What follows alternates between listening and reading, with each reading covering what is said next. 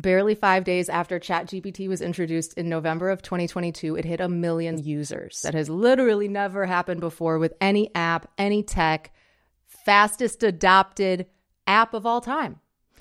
I started a voice AI company in 2020. I've been working in the space since 2018. We've got something growing even faster, and it touches on voice, but it's even bigger, which is generative AI. I've talked about tips for you guys, whether they're marketing or business or startup, and AI is a huge part of where this is all headed, so I'm going to dive into it more frequently. And if you're just joining us, this podcast covers business, marketing, and voice/AI. I have to comment on generative AI because this is a monster opportunity. Every business is wondering, what's my generative AI strategy?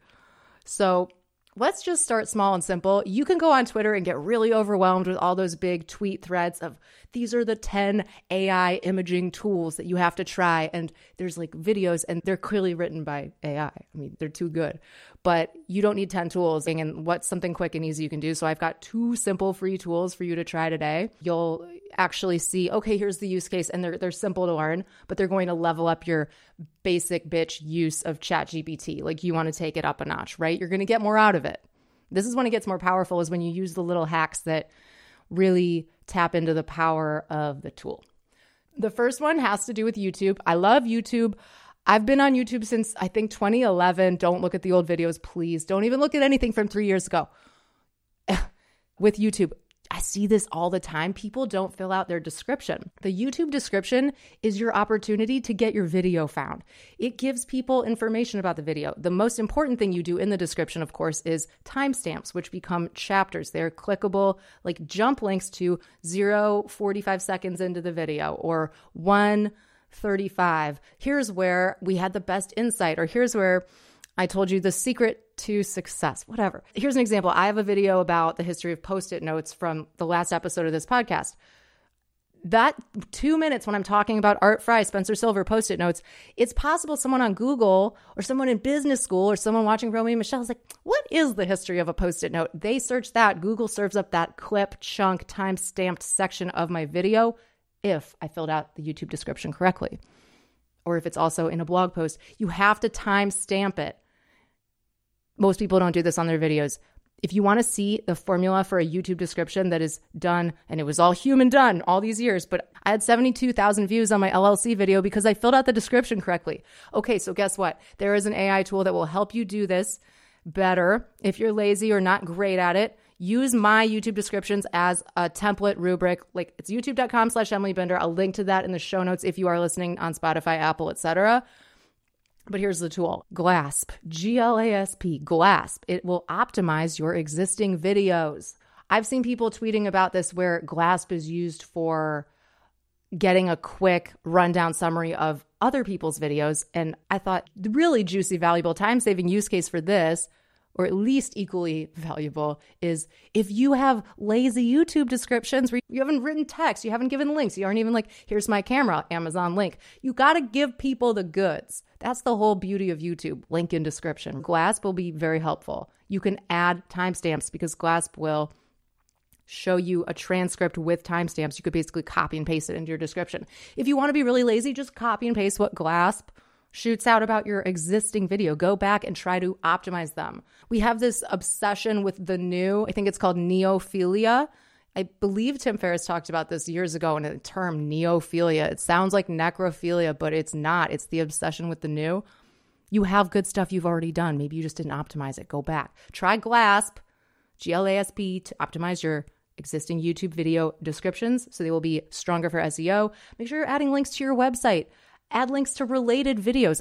Make a playlist of videos that you have about that topic and say, watch the rest. People will start streaming that playlist. YouTube is algorithmically still rewarding you for the time they've spent on your channel consuming your content. Playlists are huge. Okay.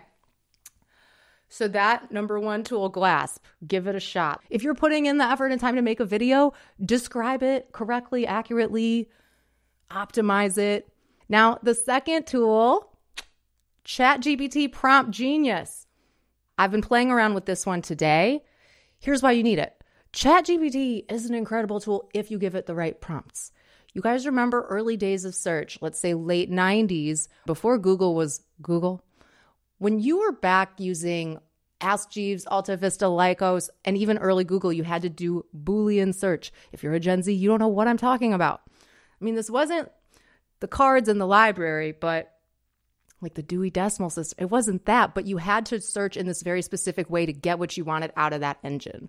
Similar situation with ChatGPT today, which is you need to know how to prompt it. Hence, everyone's talking about prompt engineers being the next hot career. It's just like Adobe Flash developers in 2009. Now it's prompt engineers.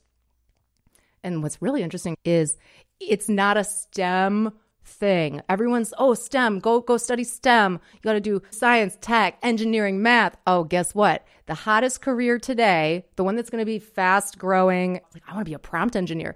I hope the kids are saying, I want to be a prompt engineer instead of I want to be a TikTok influencer. Wouldn't that be great if that was the new dream? Here's what's so interesting about it. Brian Romilly talked about this on his interview on Jordan Peterson. Brian is a friend. I interviewed Brian years ago on Beetle Moment Marketing Podcast. We are making full circles here back to things I talked about with the Oracle of Voice, the Wisdom Keeper, the documentarian of you for your life, where your brain and spirit and body of content forever digital footprint of 80 years lives on after you die. Go back and listen to that episode with Brian. Bananas. It was a double episode. We live life looking through the rear view mirror. I'll link to that in the show notes. So he's talking with Jordan Peterson and saying, you know what, prompt engineers, and Jordan, you're a psychologist, you can understand this well. It's people who are good at philosophy, psychology, and English. It's not a STEM skill set, which is cool because it's like, hey, English lit majors, you're back. What you chose to study is, again, valuable. Wouldn't that be neat if there was this duality between the people that I want to become a true engineer, like I'm going to learn to code, and then the people that want to be a prompt engineer, which is so much more actually qualitative, not quantitative. It's a different language in the brain. ChatGPT Prompt Genius is just a free Chrome extension. I'll put a link. You can enable it. I learned it within 30 minutes.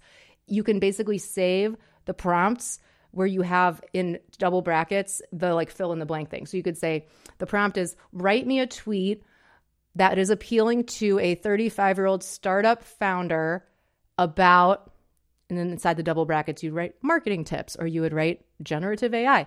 Then every time you say from Prompt Genius, push this out, it then lets you fill in the brackets in ChatGPT. So you're pasting your own prompts that you don't have to keep retyping them. And you can also access a whole library of other people's prompts. They have a whole Reddit about that. You can get them right there and it's free for now.